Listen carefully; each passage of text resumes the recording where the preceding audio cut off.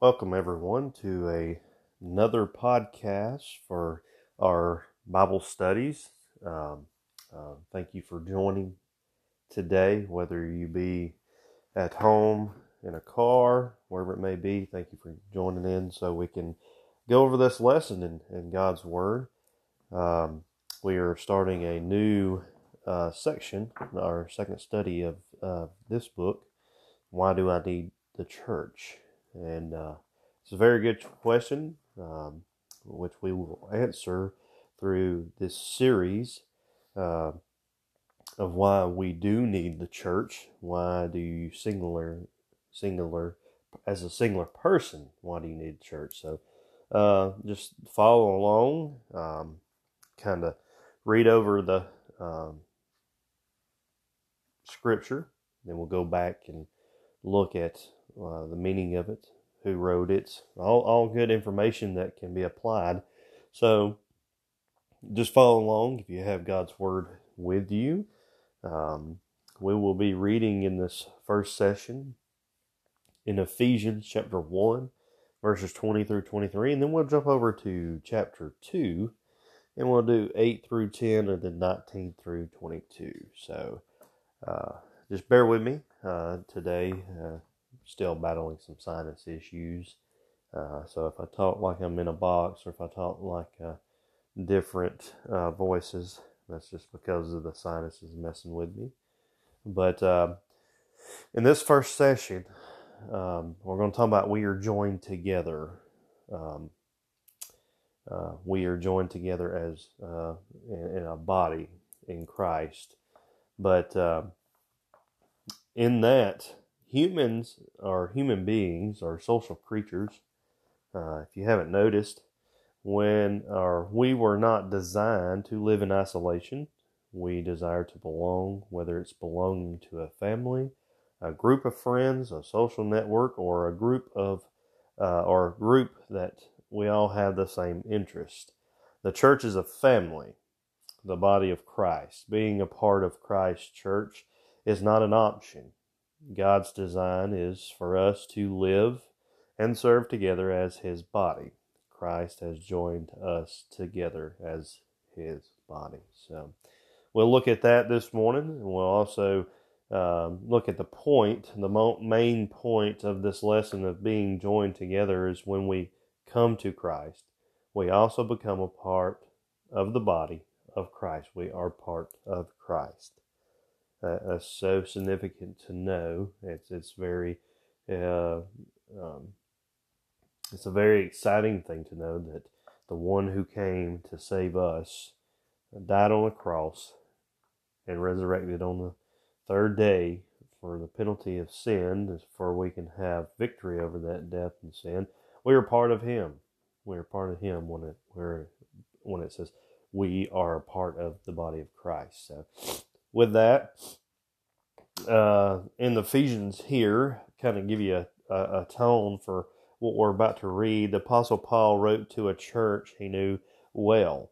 He spent about 3 years in Ephesus on his missionary journey through the books of Acts, but this is in Ephesus. Since the name Ephesus does not appear in some early copies of his book, some scholars believe that Paul wrote a letter to several churches in the area around Ephesus. And the book we have was preserved in Ephesus. And Paul, as a church planter, wrote many letters to churches and church leaders such as Timothy and Titus. And we see that in the New Testament of his planting of churches and kind of one of those things that he puts a guideline for people, but so very well to look at it even today and use the scripture that Paul wrote to us, because it's very, very meaningful to our Christian belief and our Christian walk. So it starts off with this first question. When have you felt most at home with a group of people? When you just felt comfortable, you felt that you could just be yourself. You didn't have to worry about what people thought, what people do, or whatever. And sometimes we get this misconception of different groups that we hang out around, But these could be co-workers, friends, family, church, life groups, whatever it may be. When have you felt most at home with a group of people that you are around? A lot of people want to say different groups do different things that make you feel this way, make you feel that way, but which ones make you feel most at home? Well, in Ephesians here, again, we're going to be in Ephesians 1 and then Ephesians 2. A couple verses in both. So we're going to go ahead and read that, and then again, we're going to go ahead and go back and apply it and see the meanings of the scripture. So starting with verse 20 in Ephesians 1, the Bible reads, which he wrought in Christ when he raised him from the dead and set him at his own right hand in the heavenly places, far above all principality and power and might, and dominion, and every name that is named, not only in this world, but also in which is to come, and hath put all things under his feet, and gave him to be the head over all the things to the church, which is his body, the fullness of him that filleth all in all. Jump over to Ephesians 2, verses 8 through 10 here. For by grace are ye saved through faith, and that not of yourselves, it is the gift of God, not of works, lest any man should boast. For we are his workmanship, created in Christ Jesus unto good works, which God hath before ordained that we should walk in them. 19 through 22. Now therefore ye are no more strangers and foreigners, but fellow citizens with the saints and of the household of God, and are built upon the foundation of the apostles and prophets, Jesus Christ himself being the chief cornerstone, in whom all the building fitly framed together groweth unto an holy temple in the Lord, in whom ye also are builded together for an habitation of God through the Spirit. So, with that, some good wording here that we see from Ephesians that Paul has put together for us to see that we are a part of the body of Christ. But the New Testament writers use various metaphors to describe God's church here, such as flock, temple, household, gathering, and so forth. You hear so many different descriptions for it now. But the most frequently used metaphor is the body. We are a body of Christ. Through this picture, we learn that each Christ follower is a member or part of the body, while Jesus Christ is the head. Bodies can have multiple hands, feet, fingers, toes, ears, eyes, hairs, and even kidneys. But a body possesses only one head. So if the church is considered a body, then that body can only have just one head. Then it only makes sense that Jesus would be the head of the church, of the body. How is being a part of the church different from being a part of any other organization? Some people think that it is just another organization, but it's not. It's not just some club. It's not just some social gathering. It is a lot of things to go and praise God, to be fed through his word, and be together as the body of Christ. Consider what this passage tells us about God's demonstration of his power through his son, Jesus. As Paul has pointed out here, a couple of things. God raised Jesus from the dead. He seated Jesus at the right hand of the throne in place of authority over every ruler. He put everything under Jesus' authority. He gave Jesus an eternal rule, and not only in this age, but what is also to come.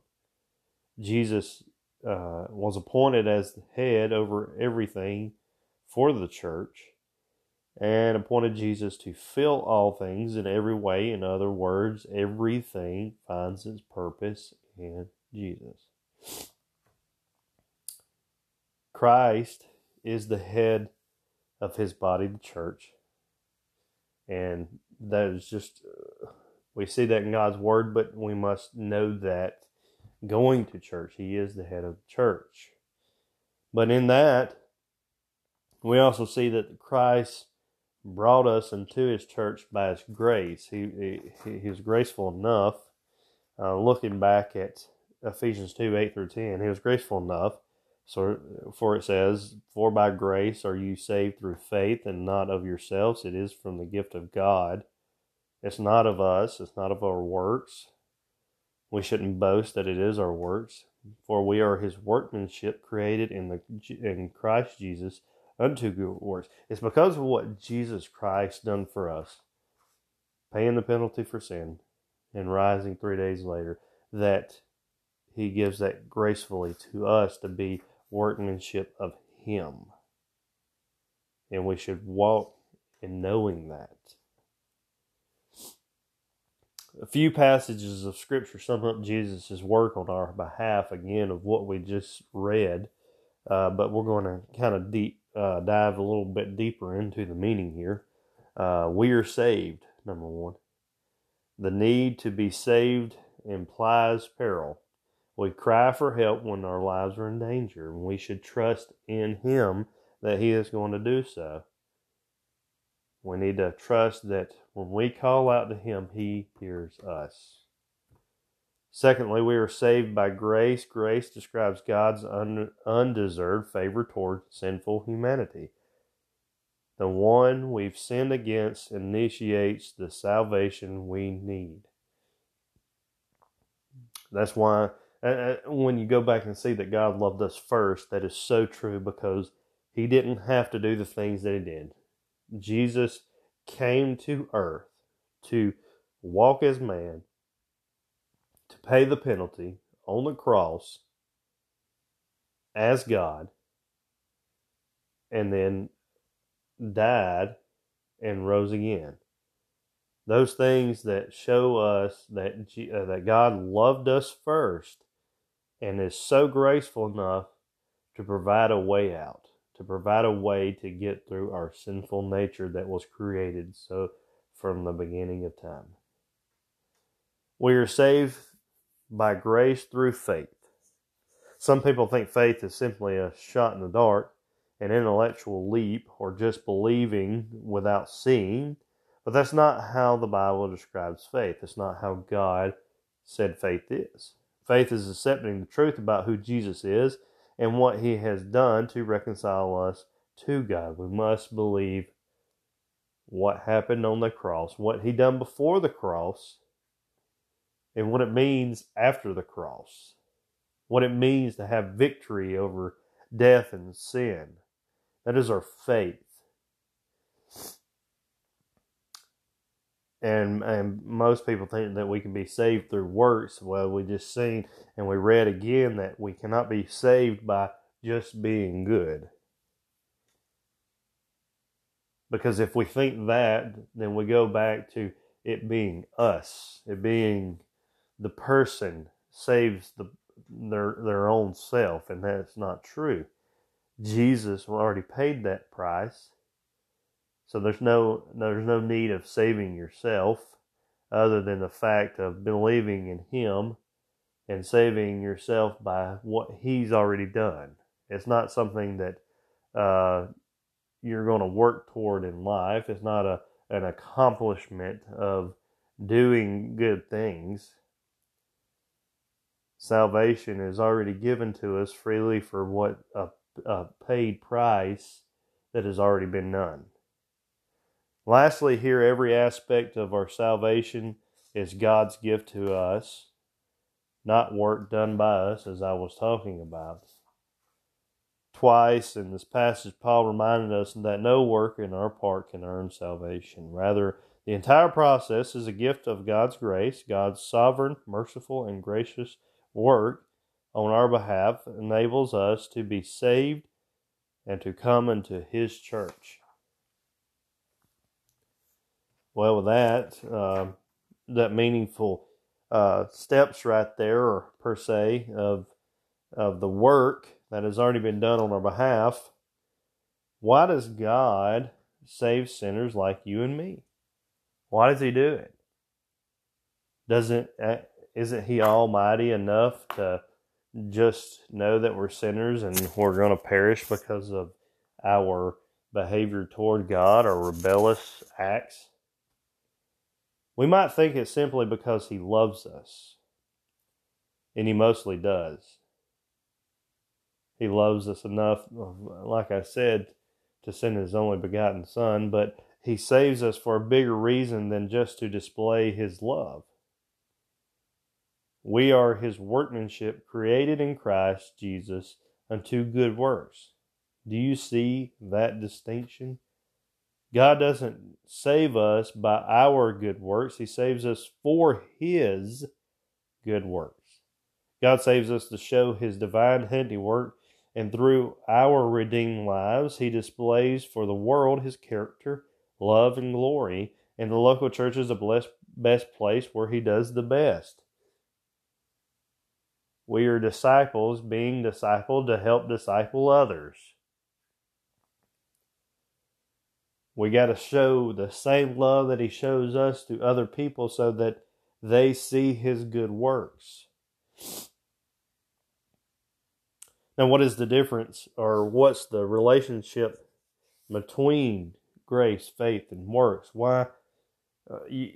It's hard to just have one and not have the other.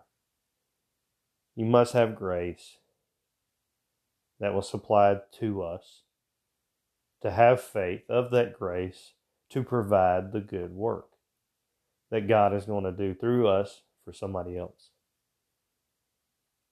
Now, in the last of the verses, in 19 through 22, we see that we are members in Christ's church. It's not just our church. We see that we are members in His church. God has always had a people. The Old Testament records God's calling to Israel to Himself. They were God's chosen people among the nations, the Gentiles. God commanded the Jews to obey Him, tell of His greatness, and believe His promises, the greatness of which was the promise of salvation for both Jew and Gentile alike. Now, that's what's good significance about that meaning is it's for everyone, the Jew and Gentile alike, the two separates of the people. Everyone has a promise of salvation. Our culture is becoming increasingly individualistic. Pride is rampant more than anything I've ever seen. The person wants to, project their self up. And it's hard not to allow that reality to affect the way we view the church. But Scripture presents a radically different approach. The church is not simply about me or my needs. The church is God's household and His family. That's His household. It is the body of whom Christ died. And we come to Christ. And when we do that, we also become a part of the body of Christ. We are the body. And some of those things that points back to when we come to Christ, we also become the part of the body. We are the body. Now, looking at what we read over and put together and meaningful about these verses of Paul speaking to us, how will you embrace your role as a member of Christ's church? A couple things here that we can do. We can confess, submit, and commit. Confess to adopt a right mindset of your part in Christ's church. Confess any wrong attitudes you hold or have previously held about individuals in the local church. Church is not a place to have that type of mindset where you think indifferently about somebody else. We need to stop focusing on what everybody else is doing in the church, and we need to start focusing on what, as a person, what we're doing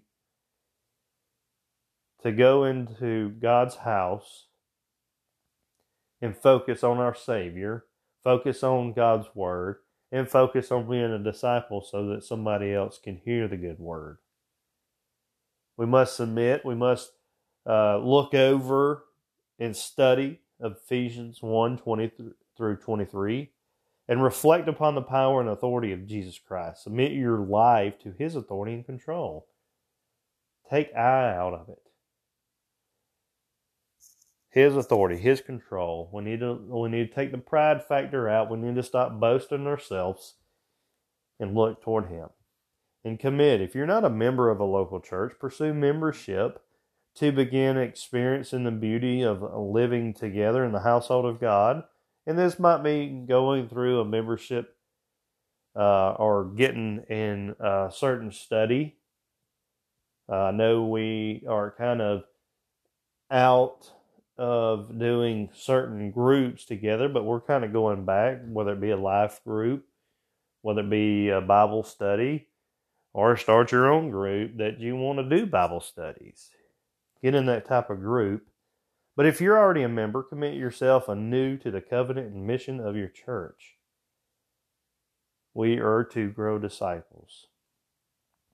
Well, our experiences with the church in the past can affect our approach to the church today, but God's grace can help us embrace a healthy view of our role in the Christ church, make a conscious decision to commit to God's view of His church rather than a human approach. But when we come to Christ, again, we are also becoming a part of the body of Christ. And just as the California redwoods grow by the united togetherness of their roots, so also Christians grow by the united togetherness of our souls. We are the body. The body helps people, disciples people. A lot of good things come out of the church, and that's what we'll be continuing to go on, of why do I need the church. We're joined together, and then we'll go to other studies here that we are of one, and that's what we're going to see through Paul's writings in Ephesians of why we need the church so much. Well, thank you for joining me today in this podcast, and I hope you share this or put it out for others, and by all means, let me know what I need to touch up on. I'm still trying to figure out things about doing podcasts that I've never done before.